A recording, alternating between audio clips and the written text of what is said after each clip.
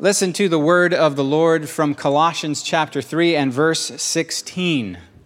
Let the word of Christ dwell among you richly, teaching and admonishing one another in all wisdom, singing psalms, hymns, and spiritual songs with thankfulness in your hearts to God. This is the word of the Lord. So last week, we titled the sermon, God's People Sing.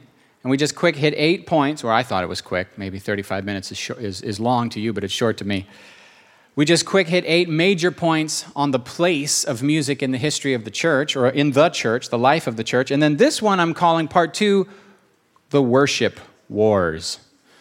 Oh, the dreaded worship wars. Do you know what I'm talking about with the worship wars? Where each new generation seems to think the next generation is a bunch of idiots. And then the young generation looks down on the older ones as they're old sticks in the mud and grumpy. And we get all up in our pride and reject each other. And it's just a lot of stupid nonsense in Jesus' name. And we really need to repent. So here's a whole sermon where I want to lay down some things and hopefully catch us up to speed on how we got here. I will try to speak quickly. Galatians chapter 4, we read in verses 4 and 5, Paul says, "But when the fullness of time had come, God sent forth his Son, born of woman, born under law, to redeem those who were under law, so that we might receive the adoption as sons." Have you ever wondered what all is meant by the phrase, in the fullness of time? In the fullness of time, when everything was ready, when the stage was set, finally Jesus appeared. He could have appeared before, but apparently things were not ready. He could have appeared later, but it would have been too late. But something about exactly when Jesus showed up was the fullness of time. I remember my professors in college and seminary posing theories to answer the question, what made it the fullness of time? This is what they said. About 300 years before Jesus, a man named Alexander the Great conquered the known world, and he spread his culture and language over the whole world. He spread the Greek language and the Greek culture everywhere. Then it became the Roman Empire eventually, and Rome continued to add more and more land, more and more nations under their rulership. And while it might have been hard to live under Roman rule, it also bestowed certain advantages.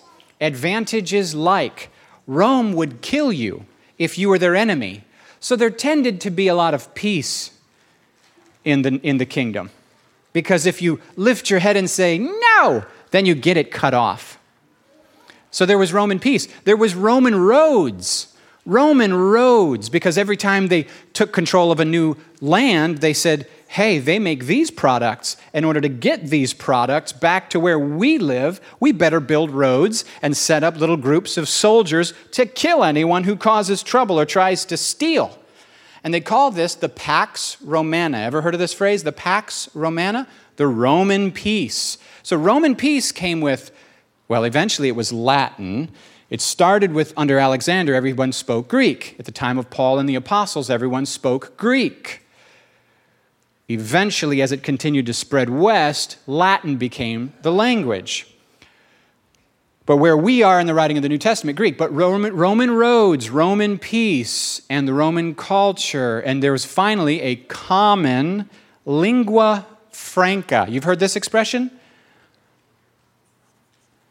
What money do you have to talk to do business? You better speak the language of the empire if you're going to do business. Now you got Roman roads. Now you got one language that even though it's not your native language, you know how to speak it. And so my teachers in college said, Koine Greek. The New Testament was written in Koine Greek. There's common Greek, the regular people would speak. The uneducated normal folk would speak Koine Greek. But then there was high poetic Greek that the poets would speak and the philosophers would speak. The New Testament was not written in the special Greek. It was written in the common Greek. It was not written in the beautiful language of the poets. It was written in the y'all, ain't, bad grammar Greek of the rest of us. the normal folk. So at just the right time, when there's a common language over the entire known world and a system of roads, a means by which to spread culture and language everywhere, Jesus shows up. In the center of a centrally located kingdom that is right in the middle of all the trade routes. Interesting. So what happened was as Jesus, the message of Jesus was spread everywhere through this common language and these common roads and this interconnected system of multiculturalism, but they had one language because they had to do business with Rome. As it was spread everywhere, people would take Jesus into their own culture and you would see a new expression of what it is to follow Jesus. St. Augustine, a pastor in the 300s to early 400s in North Africa, he complained because his people would visit other Christians in other cities, and then they would come back and complain. Hey, when we visited their church, they worshiped like this, and we really liked it. We should do that here. And of course, when your people come to you and tell you they like it better somewhere else, it lands on you as an insult. And instead of going, that's a great idea, he goes, shut up and sit down. And it frustrated him. But it shows you that each place the gospel landed, there was innovation. Because if you meet Jesus and you really know him and you follow him to the best of your ability, how many of you know, even if you're trying to do it like other people, you won't? Right? When I try to sing like somebody, I still end up sounding like me, mostly. And there's nothing wrong with that. You can't help but put your own fingerprints and your own voice on a thing. And so as Christianity spread, we saw new versions of what Christianity looks like, even though they tried really hard to control and make the worship the same everywhere. It's just impossible. So eventually, like I said, as it spread west, who's still with me, by the way? Okay. As it spread west, the language switched to Latin. Now, fast forward to like the 1400s and 1500s, and you're in Europe. Let's say you're in Germany. Let's say you're in Germany and you go to church. Unless you've been to school at like graduate level institutions, do you speak Latin? No. What do you speak? You speak German. Let me ask you this. Was there even a Bible translated into German yet? No. And when you go to church, what language is the priest speaking? Latin. So when you go to church, do you understand the sermon? No. When he stands and he reads from the scripture in Latin with no translation, do you know what he's talking about? How weird is that? And it's like that in the whole world. The whole Catholic Church was worshiping in Latin in every country. The whole Orthodox, Greek Orthodox Church, right? Rome over the west, Constantinople over the east, they're worshiping in Latin and Greek. It's too much history. I'm summarizing. We just hit 1,500 years in like 10 minutes, so there's way more I could say, but I'm not gonna today. So you're in Germany, you don't know what the priest is saying. How many of you know that the gospel is the power of God for everyone who believes? How can you believe what you don't understand? Who's with me? So now you go to church, and instead of hearing the gospel and understanding the gospel and knowing God, you think going to church saves you. What else conclusion could you draw? You think eating the bread and the wine saves you. You think putting money in the plate saves you. You didn't even know what was going on, but at one point in the service, the priest would ring a bell. Ping.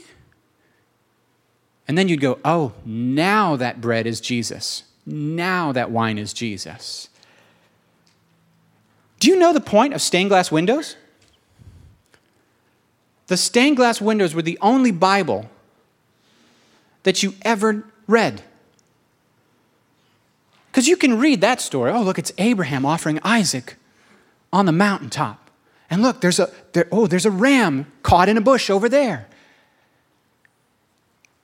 That was the only Bible you ever read, was the stained glass window. That was the Eugene Peterson's The Message of the day. And there was no other Bible for you, unless you learned Latin. So fast forward But let me just ask this. Is Latin sacred? Is something special and spiritual about Latin? Is there something spiritual about Greek? Is there something spiritual about Hebrew? Some of you are going to say yes because you're wrong. Is there something spiritual about Aramaic, the language Jesus grew up talking? Some of you want to say yes, but you're wrong. God will talk whatever language the people he is trying to talk to are talking. Right? He speaks all languages, right? When the Spirit's poured out in Acts chapter 2, boom, all the languages get inspired by the Holy Spirit. But some of us, man, we got weird ideas. Oh, Latin was so sacred. Only Latin is worthy of God. Why? Because we've always spoken Latin in church. How dare you try to... The idea of translating into the language of the common people. We might as well throw manure at the people while we're at it. Horrible. Are you catching what I'm saying? How silly this gets. Okay. So, is the Bible translatable to other languages? Okay.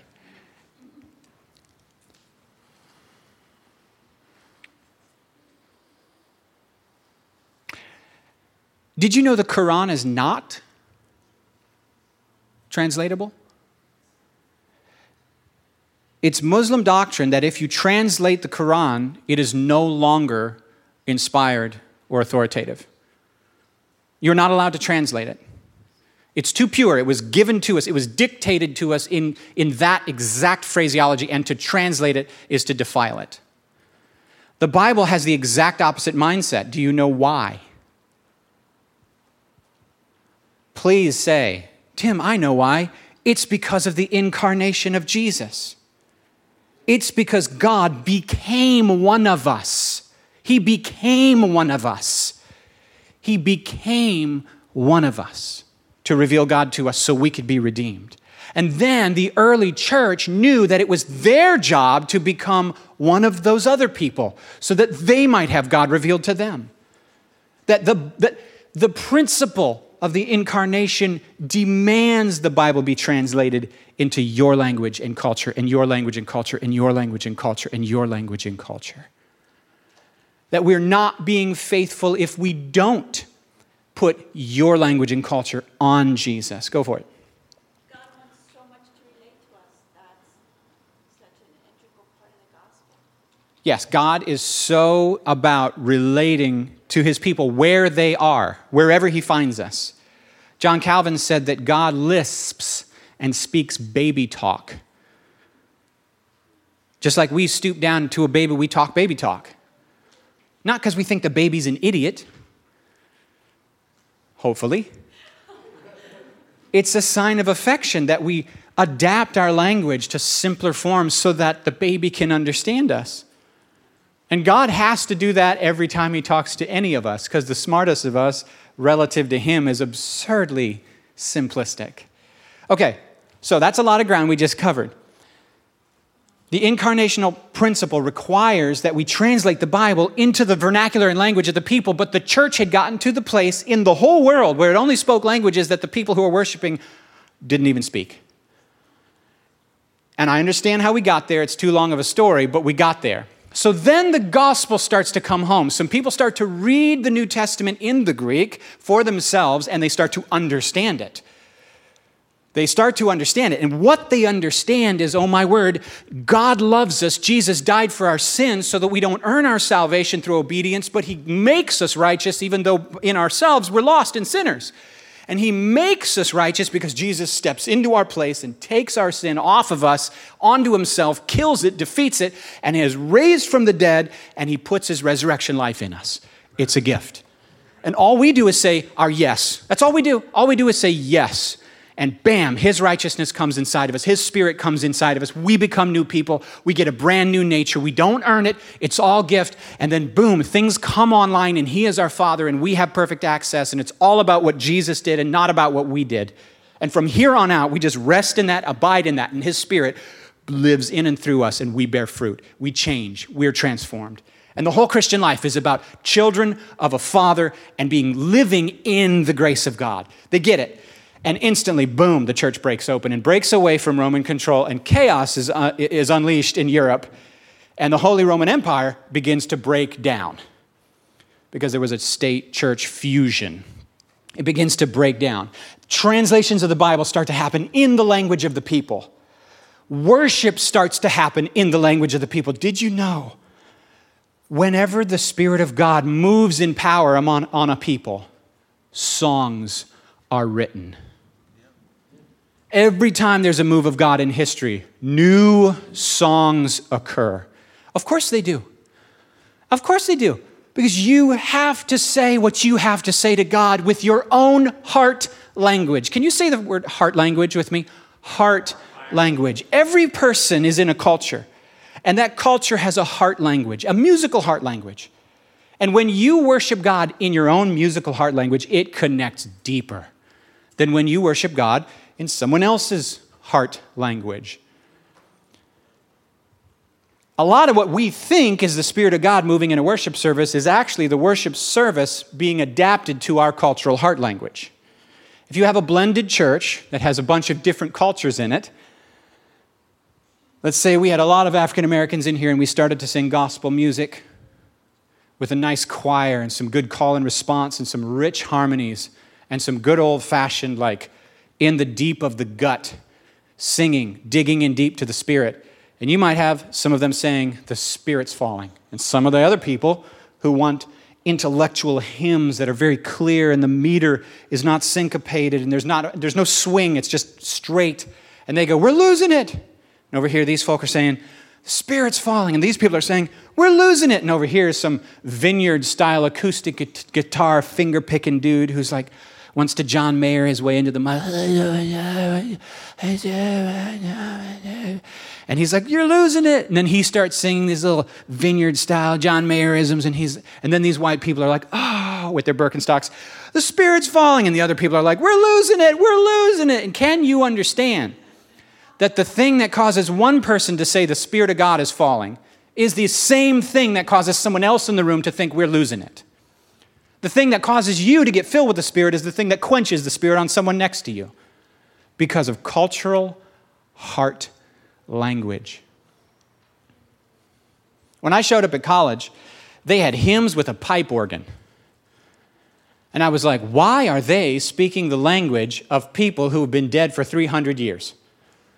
To kids who don't know any about this. They're not in the car listening to pipe organ and choral music. This is nobody's resonating with this at a deep level. And I was offended at the ignorance of the faculty who were setting the trajectory of the chapel culture. That was me as a freshman. Mad at them for being bad missionaries.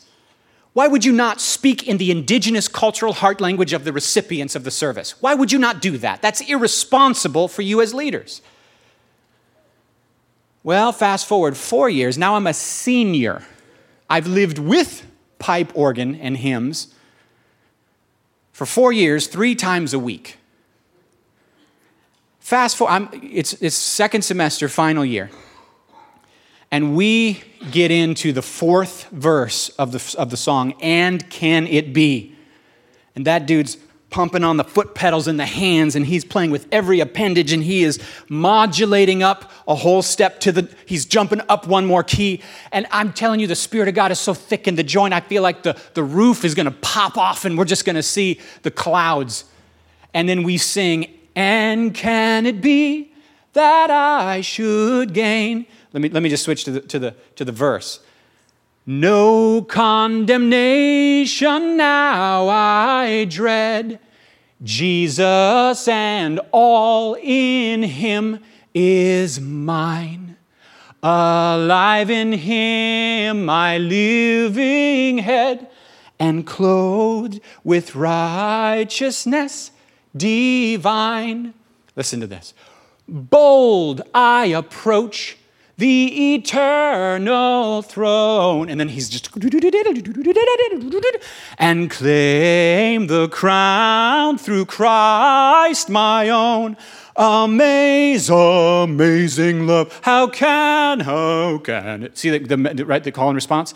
that thou, my God, shouldst die for me. What in the world? It was like it was Jimi Hendrix in 1969 Woodstock with his stack of Marshalls turned all the way up to 11, blasting his white Fender Stratocaster as loud as it could go through a fuzz box. That's what it felt like to me senior year. Do you hear what I'm saying? The same thing that in my freshman year offended me and annoyed me and made me say, "You idiots, what are you doing?" My senior year said, "Oh, if that don't push your buttons, you ain't got any." Right? If that don't flip your switches, they've been blown, you need a new transistor. What am I saying?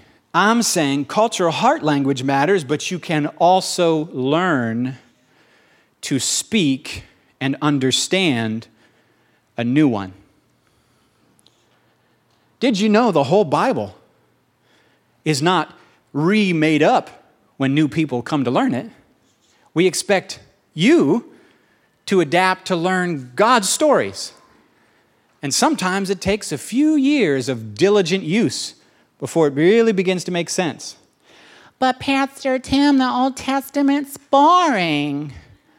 Maybe now, but as you get more filled with the Spirit, and as you begin to understand, and you set yourself with discipline to learn, you fast forward a while, next thing you know, you're like, "Oh my word, have you read Leviticus 25?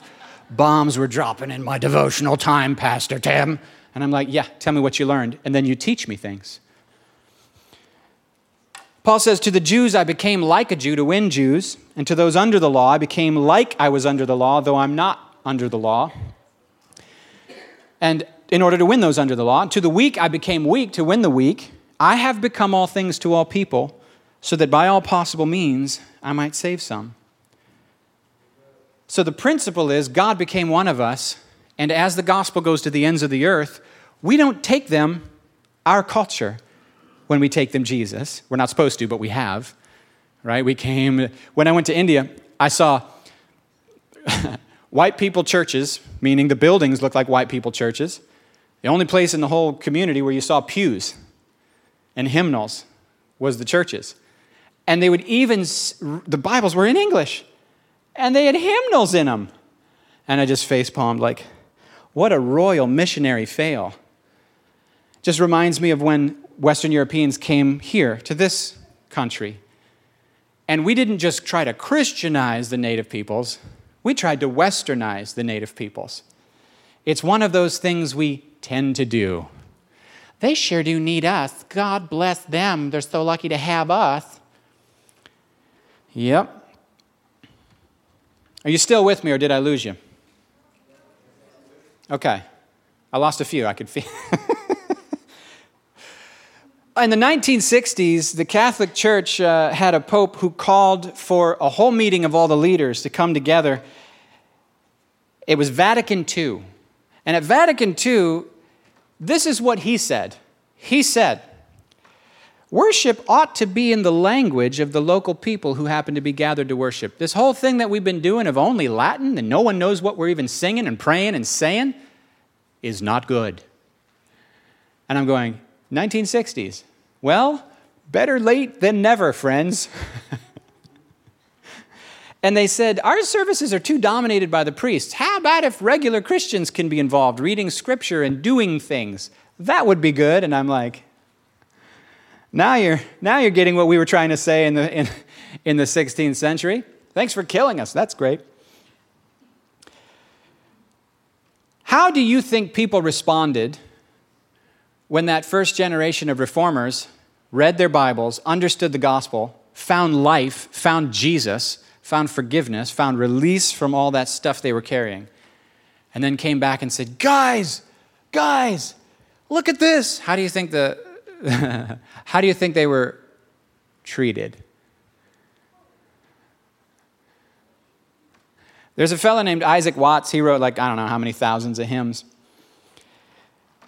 When he started to try to write worship songs in his own language and in the language of the people who were gathered, with music that made sense to the people of the time, how do you think he was treated? Lots of good, clean fun. Here was the pushback of the people of his time. No, don't edit the document. Just scroll up. Here was the pushback.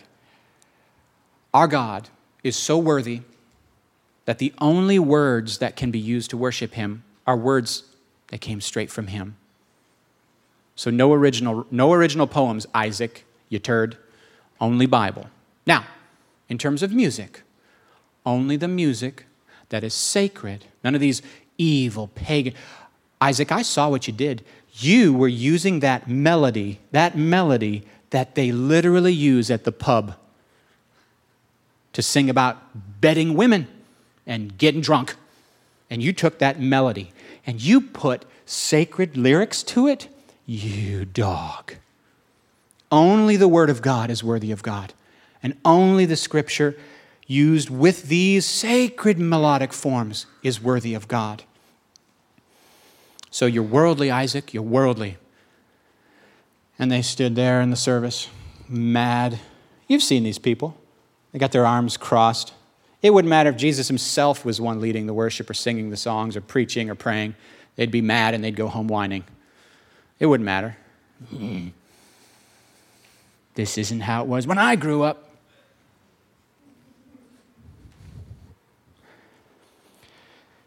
And by the way, that thing I said about the music being the music from the bars, that's true. That happened.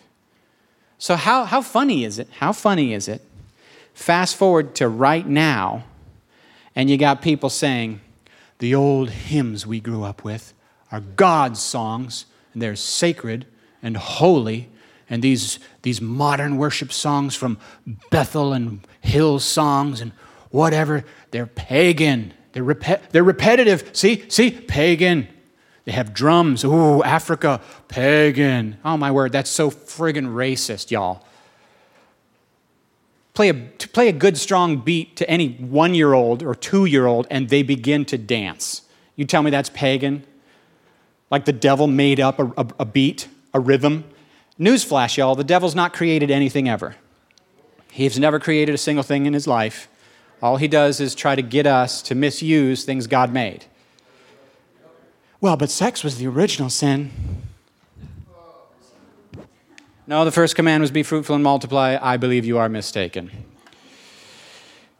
But those were the songs. Do you see what happened?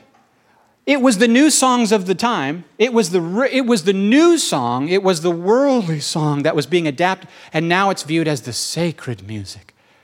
Because of pure cultural ignorance and arrogance and pride. But it runs in reverse too, y'all. You can be one of these folk that hates hymns and looks down on churches that use liturgy and hymns because you say, well, I don't feel the Spirit in that service. Oh, you're culturally arrogant too. You're not judging with a right judgment. You're judging by your feelings and surface matters, not judging from the Lord's perspective. Who do you think you are to judge them? How do you know what's in their heart? Listen, I went to a Catholic church, and I felt the Spirit of God all over all the liturgy, even though I didn't know when to stand and when to sit, and I felt kind of dumb because I'm late again. I stand up when they all sat. Oh, my bad. And then I walked up to the front, and he says, are you a Catholic? I said, no, and then he didn't give me the communion and did that, and I was like, hey, and that's not fair. But I felt the Lord the whole time, and I heard some incredible theology. I could feel the Spirit in the people who wrote that worship service originally. I went to a Greek Orthodox service. I didn't understand half of what happened there, but I felt the Lord the whole time. And they said, Christ have mercy, Christ have mercy, Lord have mercy, Lord have mercy. Probably 60 times it felt like.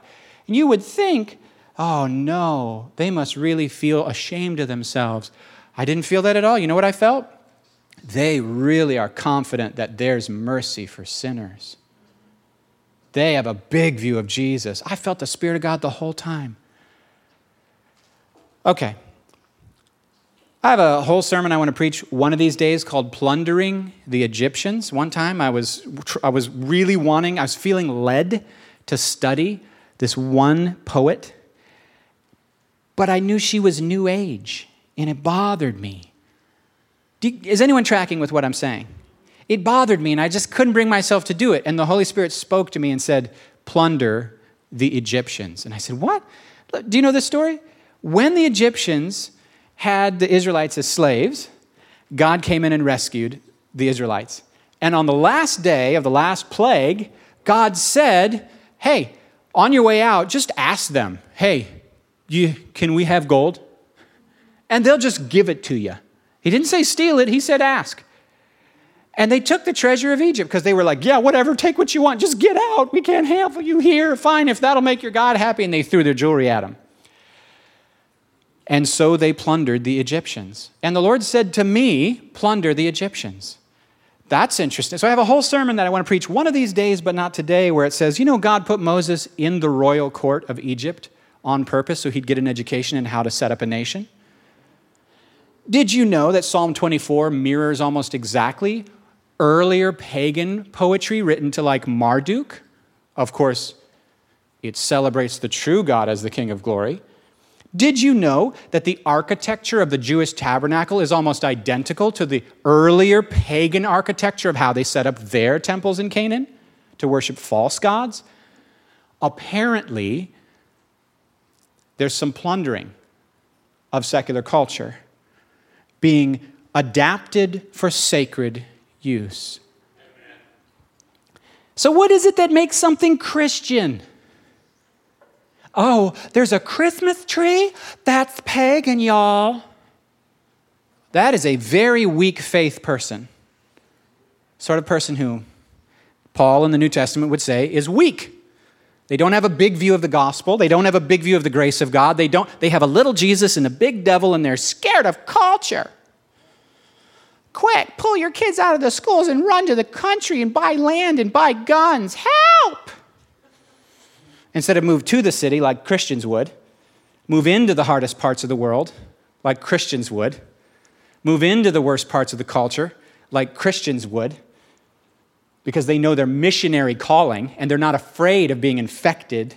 They know their mandate to live as salt and yeast and light, to swim upstream, and they're not fighting a culture war. They're not trying to take control. They know the gospel doesn't work that way, so they don't care who's elected.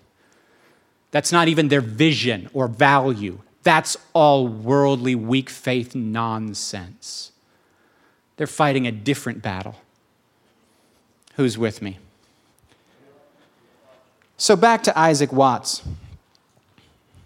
Oh, I didn't finish the thought. So what makes it Christian? Is it the form or is it the meaning of the word?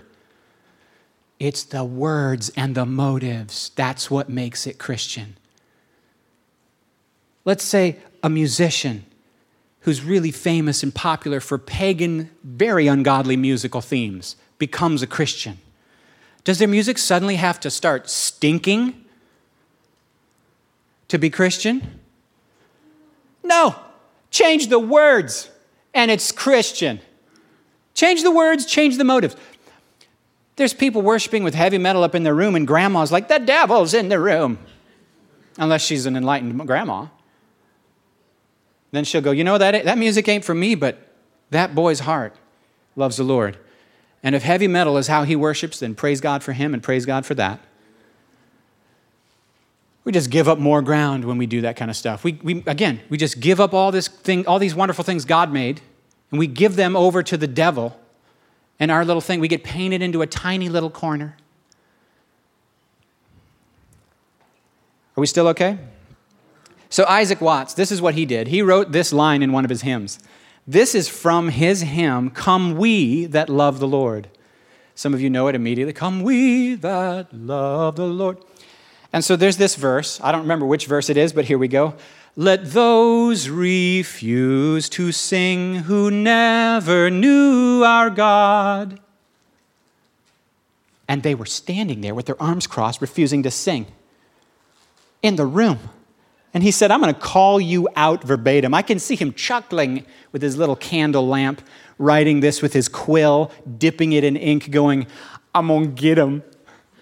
Let those refuse to sing who never knew our God, but children of the heavenly King, but children of the heavenly King may speak their joys abroad, may speak their joys abroad. That's fighting words, bro. He's like, you don't have to pray if you don't know the Lord, but God has a different perspective than we do, doesn't he? What does it say when Samuel is confused because God has rejected all the impressive-looking brothers, sons of Jesse? Remember what the Lord says to Samuel? And he's like, I can't believe it wasn't him. He's so amazingly impressive. It's exactly right, Ray. I don't see what you see. I don't look at what you look at. I, the Lord, I look at the heart. So some people can't hear too good, so they read lips. God chooses not to be deceived by outward things, and he looks at the heart. He's a heart reader. So he doesn't really care if we're singing hymns or praise songs. He doesn't agree with us that that was anointed and that one wasn't. You know what he's interested in? Are your hearts drawing near or not? We could be really getting it done up here musically, but if our hearts aren't in it, he's not into it.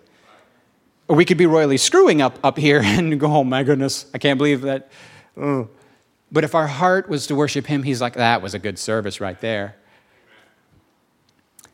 It's about the motivation. If it's love, if it's adoration, if it's surrender, if it's reverence, if it's really worship, in other words, that's what moves God. He's 100% interested in our hearts. One of my favorite passages in the whole Bible is Isaiah chapter 66, verse 2, where he says, look, you can't build a temple glorious enough for me. Heaven is my throne and earth is my footstool. So you're going to build some tiny little thing on earth that's my footstool? Like, come on. My hands have made everything. So you're not going to be able to provide me anything impressive. But then he says, here's who I do abide with. Here's who I live with. The one who is humble and contrite, who trembles at my word. That's my house. I go where that is. Humble, contrite, trembles at my word. I said this earlier, but the same thing that helps one person get in the Spirit is often the same thing that quenches the Spirit in someone else because of culture, heart language. So we need a lot more humility about our opinions about what is and is not anointed. And we need a lot more insight and understanding into what really causes the Spirit of God to move in a house. And I think it's very simple. James chapter 4, verse 8. Does anyone know it from memory? Draw near to God, and he will draw near to you. It really is that simple. So sometimes the music is wrong, and it's so frustrating to us that we don't draw near. Or it's so foreign to us culturally, like it was for me freshman year, that I didn't draw near. I was too busy being offended at their choices to draw near. But after 4 years of me being changed, which I didn't realize was happening at the time, because they forced me to go. You had to get excused absences to have absences at all. 3 times a week. Why does it take so much chapel? I mean, we're already studying Bible in our classes. Oh, so stupid. Shut up, flesh. You're in the flesh. That's just the flesh. What does the Bible say to do with the flesh if you're a Christian? Oh, we're supposed to kill it? Because in America, the customer's always right. Have it your way. Did you know having it your way is hell on earth? You in charge of you is hell. It's the definition of hell on earth. And you do it forever, it becomes hell. You become the kind of person who would hate heaven if they could go. So even if you prayed a sinner's prayer, the fact that the kingdom of self is still what you're living under means you will go to hell, because heaven would be hell to you. Sinner's prayer ain't going to save you. You know what's going to save you? Surrender to Jesus. Oh.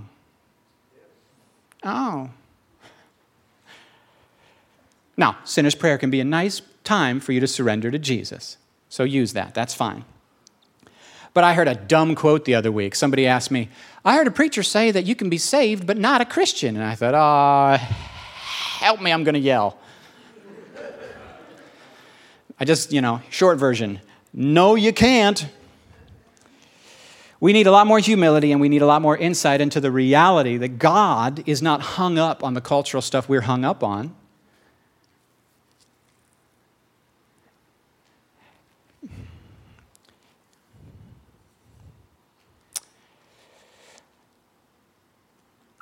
All right, I'll be honest. I sympathize with the criticisms. I sympathize with the criticisms of modern worship. Sometimes it is really simplistic, and sometimes it is too repetitive for me, okay? And sometimes we just play the greatest hits over and over until I wish there would be a rapture, Just save me from this endless service of... So yeah, I'm sympathetic, but you got to also realize this, you hymn people who love only hymns. You got to realize this. We've had hundreds of years to filter out the bad ones. And there's a lot of bad ones. We don't sing them. Give us a couple hundred years. Most of the stuff we sing today, we're not going to remember it. We hardly sing songs from 30 years ago. So come on, man, cut us a little slack. At least we're trying. What are you doing? Going back to your greatest hits and abandoning art? Okay, I'm a little salty, aren't I? Really, here's what I want to say. It's like Jesus said, every student who is truly discipled will be like someone who brings old treasures and new treasures out of their storehouse. Whether we're talking about Bible and theology, whether we're talking about things you learned in earlier seasons of your life, whether you're talking about insights you gleaned from people who were 100 years old, or whether we're talking about music. A mature perspective is able to draw treasures old and new. So the old stuff, some of that old stuff's amazing. But that new stuff, some of that new stuff is fresh and amazing. And don't you remember when he actually commanded us to sing unto the Lord a... Oh, yeah, that's right, that's in the book. That's right there in the book. I'm done. Conclusion. We live in amazing days. I didn't talk about King James only because I cut like a whole page out of my notes where I basically say sometimes these same people who are like, only the hymns, they're the same people who are like, only the King James. And talk to me later about why that's a dumb idea. Really dumb. But we got to get humble and happy. Humble and happy.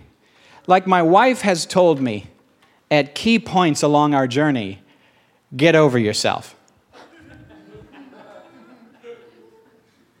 When I get over myself, it's amazing, which takes humility to get over yourself. Because my perspective is so important to me. It's what I think, it's what I feel, and everyone should bend to it, because may my will be done. Oh, my goodness. Whoo! Get off my throne, son. You ain't God. When we get over ourselves, when we get humble, it's so much easier to get happy. You notice this? Pride makes you miserable. You have nothing to learn from anyone, and you're in your way, tripping over your own stuff, holding on to your resentments and claiming to be right. I'm so right. If the world would just agree with me, we could save the world. At the same time, making mistake after mistake, and not just tripping over your own feet, but hurting everyone else you fall on top of. Yep. But when you get humble and you get happy, there's like a feast to be had. The flowers are blooming, the birds are singing, the cats are vomiting on the desk. But one day we'll get to heaven, whether we liked it or not, one day we'll get to heaven, and oh no, those things that we were so offended with are in heaven. Those people we look down on are there, and they're playing that heavy metal. Every tongue, every tribe, every nation, every language, every culture, one spirit, one family, one blood, one righteousness, one voice. Why not just get in ahead of the curve and get humble and happy and enjoy the feast now? And that's my whole sermon. Thank you so much for your time. May God get the glory from us now and forever as we sing. Amen?